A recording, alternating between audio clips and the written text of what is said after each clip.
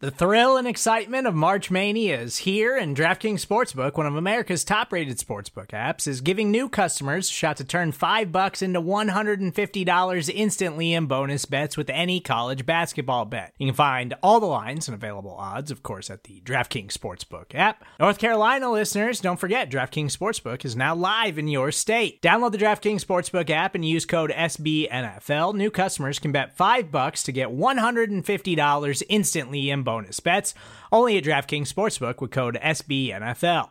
The crown is yours. Gambling problem? Call 1-800-GAMBLER, or in West Virginia, visit www.1800gambler.net. In New York, call 877-8-HOPE-NY or text HOPE-NY. In Connecticut, help is available for problem gambling. Call 888-789-7777 or visit ccpg.org. Please play responsibly on behalf of Boot Hill Casino and Resort. 21 plus, age varies by jurisdiction. Void in Ontario. Bonus bets expire 168 hours after issuance. See dkng.com/bball for eligibility, deposit restrictions, terms, and responsible gaming resources. Chicago Bears fans everywhere get into a big fight over Pearson and Pompey's top 100 Bears list before I dive into the mailbag to honestly find something to talk about. It's all coming at you on this week's episode of Bear With Me.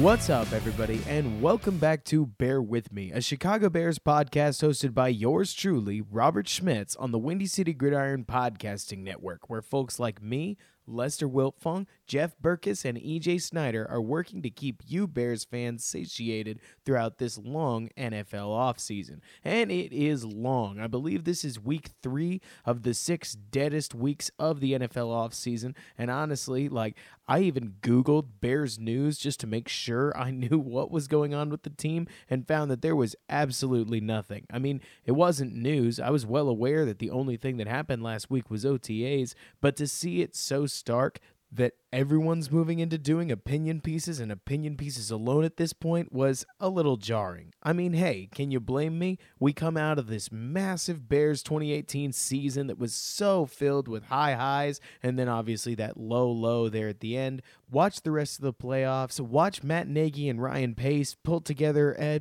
decent free agency class before hitting a great draft. Not out of the park. I mean, come on. They didn't even have a first or second round pick, but certainly give us enough that now, if you're like me at all, you're just ready for 2019's football season to start. Unfortunately, though, we've got a little bit longer to wait, and that means dealing with a list season, which was kicked off by none other than Don Pearson and Dan Pompei earlier this week, talking about the top 100 Bears in history. Now, this list left a lot of people asking questions, me certainly one of them, as Jay Cutler was down at 85. I'll call that unusual. I mean, me personally, I would have Cutler higher than that, but it's not like Cutler's going to break the top 50 just off of the top of my head. Jay Cutler is, as I'm sure you heard in my podcast with Jack Silverstein earlier this offseason, one of my favorite Bears and certainly the Bear that probably carried the Bears banner for me more than anybody else throughout my only 11, now 12-year tenure as a Bears fan. But even so, I'm not about to claim that he's the Bears' best quarterback. I'd even suggest that maximum, Cutler is the second best Bears quarterback and certainly no higher than the third greatest Bears quarterback, as Sid Luckman will have him beat, taking that top spot in both first best and first greatest. And me personally, as Jack explained, I think that Jim McMahon is the second greatest Bears quarterback. I mean, when you're the quarterback of the 85 Bears and you win a Super Bowl for this team, our only Super Bowl, you get that mantle. If Trubisky can win the 2019 Super Bowl, heck, he might even be in that conversation. But let's not put the cart before the horse just yet. Anyways, Cutler being so low is, it's a little bit of a slight to Cutler, but at the same time, it's kind of understandable given that he didn't really do much aside assembling a 500 record at 51 wins and 51 losses. The placement down there at 85, it's going to make some people really angry. Some people certainly think that Cutler is the best quarterback to ever don a Bears jersey, and honestly, he's got a couple of records that seem to make that hard to dispute. But when you try to compare eras, Jay Cutler was generally average, as his record seems to suggest he was, whereas Luckman and McMahon were certainly some of the betters in their class, Luckman a class above the rest at that time.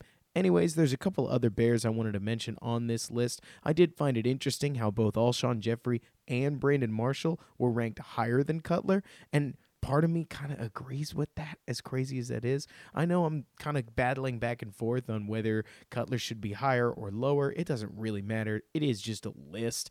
But Marshall was the best Bears receiver I have ever seen. Utterly game-changing. His trade shifted the way the Bears did offense, and it was something unbelievable to watch. Jeffrey, on the other hand, while he had a terrible exit with the Bears, was a game-changer in his own right. The year that we had Marshall and Jeffrey playing at the top of their game alongside each other was unbelievable football. I had so much fun watching it as a fan. It was crazy, and they were generally unstoppable together. I mean, it was super cool to watch. I think that both of them earned a spot in the Bears top 100, especially given that Jeffrey was able to just so tear up some of those Bears record books, especially when it came to his single game receiving record, which I believe he broke twice. Really, really awesome stuff. Kudos to them. Found it interesting that Kyle Long is so high on this list, but hey, you got to give some love to offensive linemen. And then Eddie Jackson made the list already. So did Khalil Mack. And while Jackson had an unbelievable season this last year, and Khalil Mack certainly looked to be up to that monster contract, I feel like it's a little early to put these guys on an all-timer list, don't you think? I mean, Eddie Jackson still has 2 seasons left on his rookie deal, let alone everything else. And Khalil Mack, placing him at 60 above like that 75 benchmark kind of feels a little ridiculous to me. It depends on the slider scale that you're using to grade these guys, but Mack's only been in a Bears uniform for 1 year, and in that 1 year, we went to the playoffs and lost on a field goal kick. I wouldn't go anointing this guy almost that top 50 Bears status. I wouldn't personally, but hey, I'm not the ones who put in this list. Don Pearson and Dan Pompei have been covering this team for years, so they certainly deserve the honor, and in a lot of ways, they got some stuff right. But anyways, let's move on. OTAs were great. You guys have heard a whole lot of people give you takes about OTAs. I'm glad the guys are having fun. I'm glad that they're hanging out together and getting better at football as they do. I think camaraderie plays a huge role in the modern NFL, and that the camaraderie that they build today should ideally help them out in September, October, November, December, and obviously February. But that said, nothing builds camaraderie quite like winning does, so we'll need to make sure that those wins show up on the field. If they can't collect the wins, the locker room should fall apart in short order, as is always the case. Now, of course, if there's injury and other adversity to face, I think that the locker room will hold itself together. But most NFL teams struggle under the burden of a lot of losing. The Bears have certainly seen plenty of that over the last couple of years. That said, I think they'll win a bunch of games. This team is just outrageously talented, and it's a lot of fun to cover right now. Which brings us to this pod's main event. I can't read y'all's minds, so earlier today I put out a call on Twitter asking for mailbag questions to answer on this episode of Bear With Me. You guys did not disappoint. I've got 8 golden questions to leaf through one by one and plenty of time to answer them. So without any further ado, let's start digging into this mailbag and talk a bunch of Bears goodness. Let's start off with question 1. Daniel Hassel asks, seems to me like the real camp battle is for special teams places. We lost several special teams starters and are looking to fill the bottom end of the depth chart. Which UDFA and veterans on the edge of the roster do you think are most likely to be able to contribute to special teams? Well, Daniel, it's interesting you asked. So when it comes to UDFAs, I think a lot of them are going to struggle, mostly because this roster is loaded, top to bottom. It's crazy to think that way, but seriously, the Bears have a great first 43 guys. I could list them all out, but it's all on the depth chart, and if you go look it up, we got a bunch of these guys. A great example is Ben Braunecker. You're not going to cut Ben Braunecker. Not only does he know the system, have camaraderie with the players, but frankly, he's too good. Not only good on special teams, but generally just good at being a football player. You want these guys, you just signed them to a decent deal, and the Bears have plenty of them. Another good example is Nick Kwiatkowski, Sherrick McManus. We have guys that, even on the bottom end of the roster, are actually pretty good football players. And this leaves you in a slightly precarious position when it comes to these UDFAs. Unless any of them display outstanding skill on special teams, and I'm especially looking at you, Emmanuel Hall, I don't know if they'll even be able to make the roster. I mean, take a look at our draft picks and some of our free agents. Between Cordero Patterson, Kareth White, Duke Shelley, and Steven Denmark, you have a ton of athleticism that should, in theory, be able to make an impact on special teams. When you combine that with the current special team standouts we do have, because yes, we have a few, like the aforementioned Broniker and McManus, you're going to end up with special teams that are going to fill up faster than you may realize.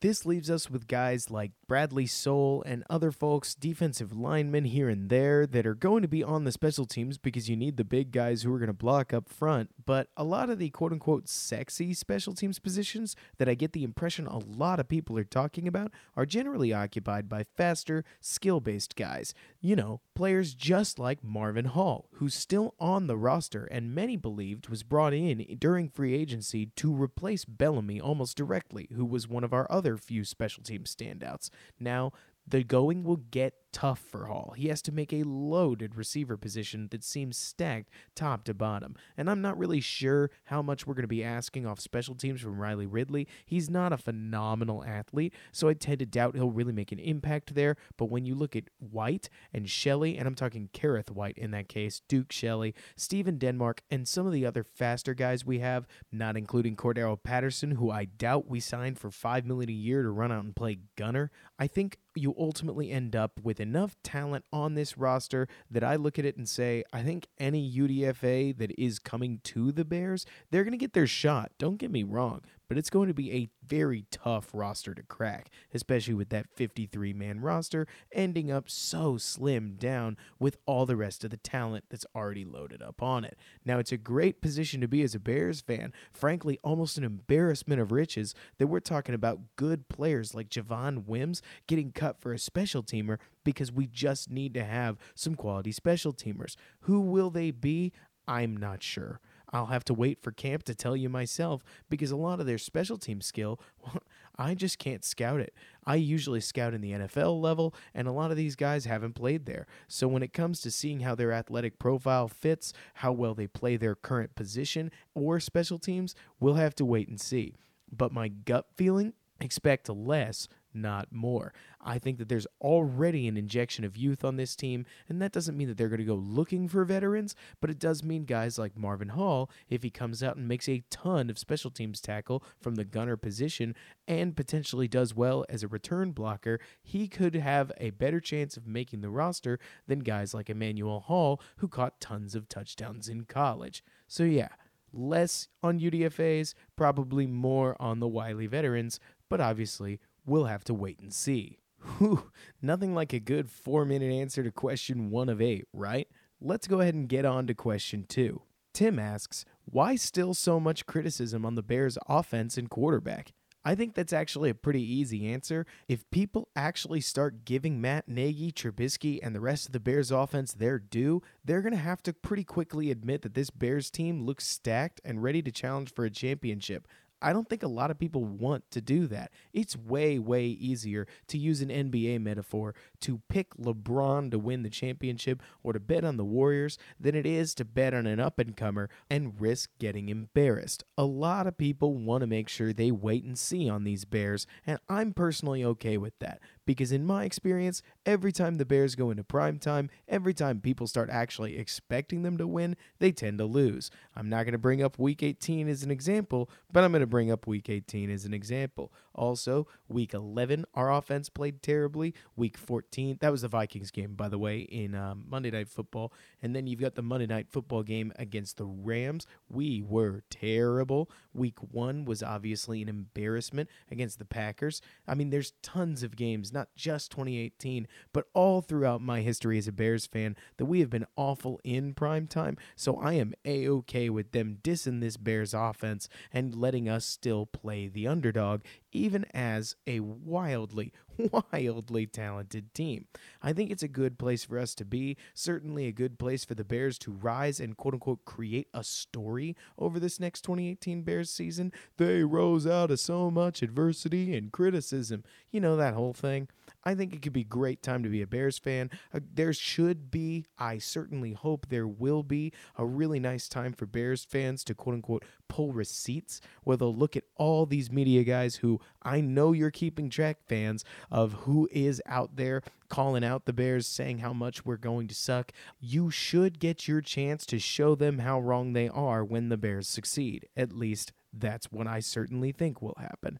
It should be a good time. I think that the Bears getting criticism is seriously just a defense mechanism to not admit that they're good, because if you admit that the offense is good, I mean, everybody knows the defense is good. The worst it'll regress is from top 1 to top 10, and then you've suddenly got a stacked team on your hands, and a lot of people don't want the Bears to be good for various reasons. That is about all there is to that. Let's get on to question 3 now. The one and only Bill Zimmerman, the self-proclaimed king of the mailbag question, asks, an anagram for Akeem Jamar Hicks is I is a jackhammer.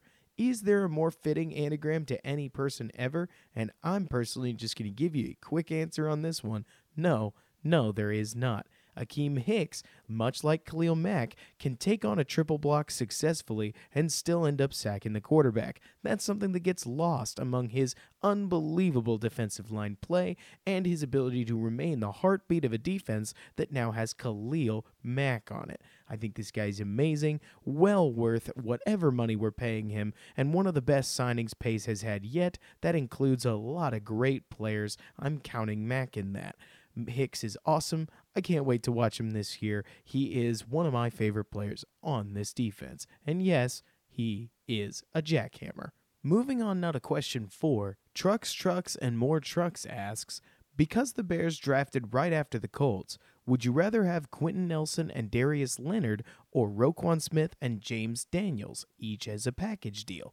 Now look, I always think that talking about trading around players like this is a little bit weird. Not only is that partially because you never even know if, say, the Bears did land Quentin Nelson, whether they would have gone with somebody like Darius Leonard in the second round, but most importantly, because what most fans don't realize is how scheme-dependent most players are. If you pluck up an all-pro linebacker like Darius Leonard and ask him to play a Mike hit-first role where he has to consistently engage with offensive linemen and make plays downhill, I think you're going to see him struggle.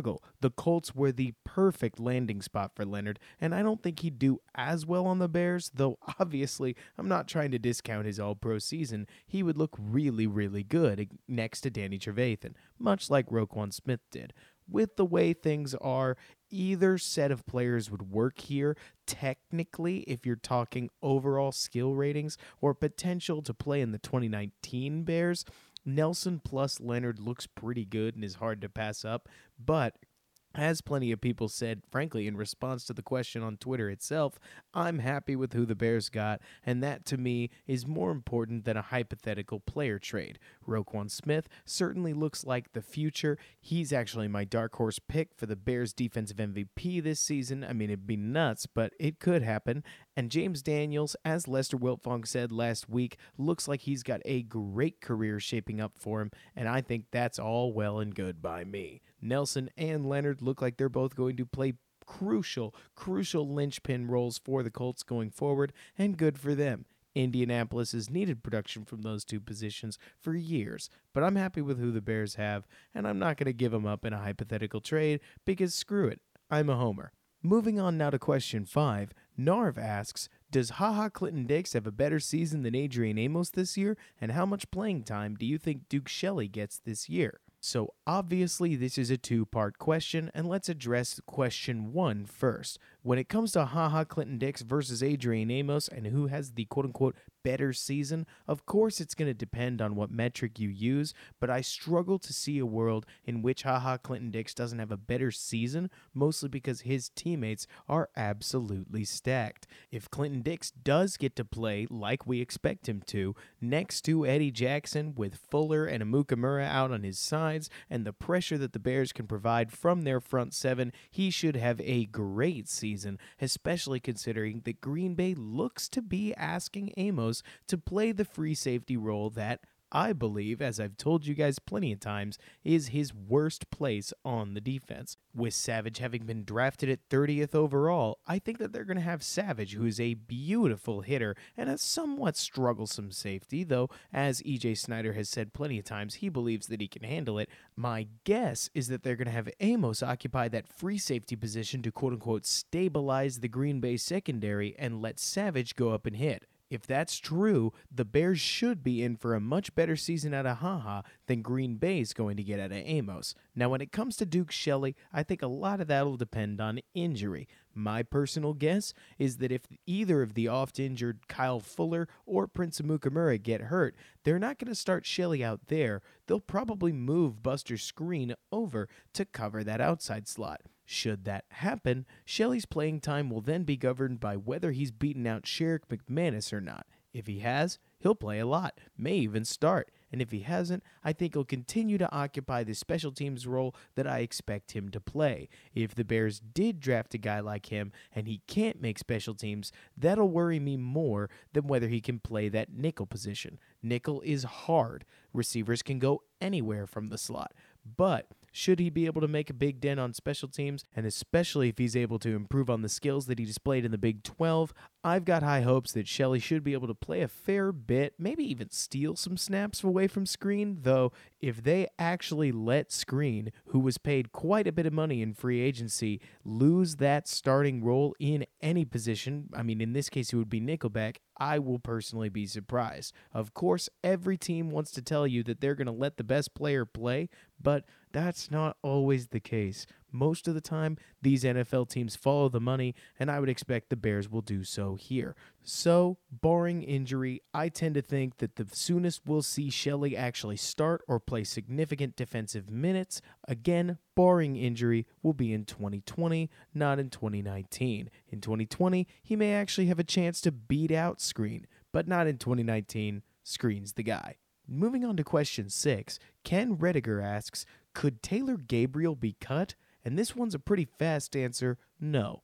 Cutting Taylor Gabriel will actually cost the Bears $8.5 million in dead cap this year. And for those of you unfamiliar with the cap, that is an almost unacceptable amount of money, especially for a team that's still looking to extend Cody Whitehair and move into 2020 with a surplus so that they can make moves in the 2020 free agency pool, even though we've got guys like Allen Robinson, Anthony Miller, Riley Ridley, Emmanuel Hall, Javon Wims, and Cordero Patterson, all currently labeled as wide receivers. I think that Taylor Gabriel, who is one of the Bears' more effective receivers on third down, still blazing fast, and certainly has a year of experience in the offense, will retain his starting role. Whether or not he's the 2 or 3 receiver is certainly something up for debate. I would tend to think that Anthony Miller's going to take that number 2 spot away from him, but mostly out of Miller getting better, not Gabriel getting worse. Gabriel didn't disappoint me last year. He did a lot of things right. I rarely said to myself, come on, Taylor, you got to do better than that. And that's what I'm looking for out of a guy being paid roughly $6.5 million. I doubt he will be a Bear in 2020. That's no disrespect to Gabriel. I really think he's a quality receiver.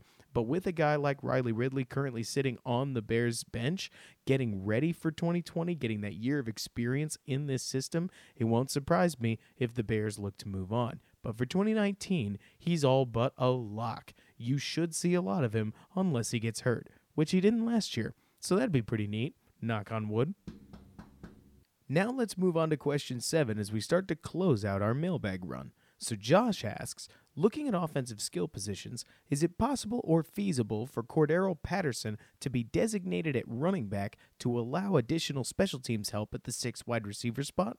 And personally, I absolutely think the answer is yes. I've been treating Cordero Patterson as if he's been labeled a running back since he got to the Bears. Not only does it help that he had 42 carries in a Patriots uniform, but it personally makes a lot more sense with the roster. As you point out, Josh, we've got a plethora of receivers, tons of options.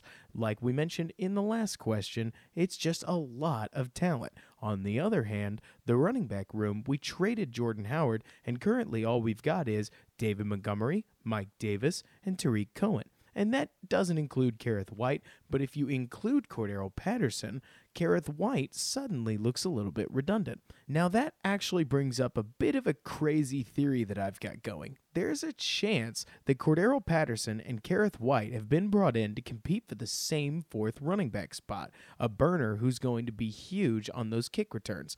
That said, I doubt that the Bears would seek out Cordero Patterson's $5 million a year contract just so that they could replace him with a 7th round pick.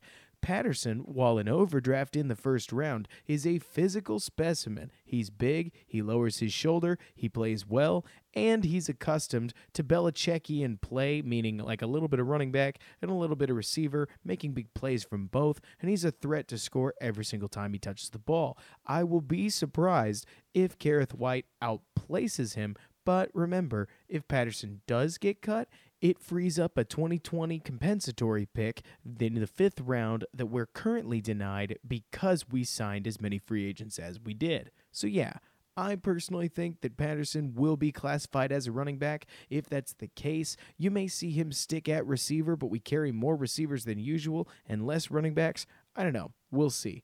I just doubt that Matt Nagy brought in Cordero Patterson so that he could stick him at receiver and mostly play him there. I think his value's in the backfield. Wouldn't be surprised if Nagy's thinking the same thing. And finally, we arrive at question 8. In this final question, John the J asks, will Mizell make the 53-man roster as a wide receiver and special teamer? Easy answer, no. Taquan Mizell had as many chances as a man could get, given the amount of failure that he incurred as a Bear.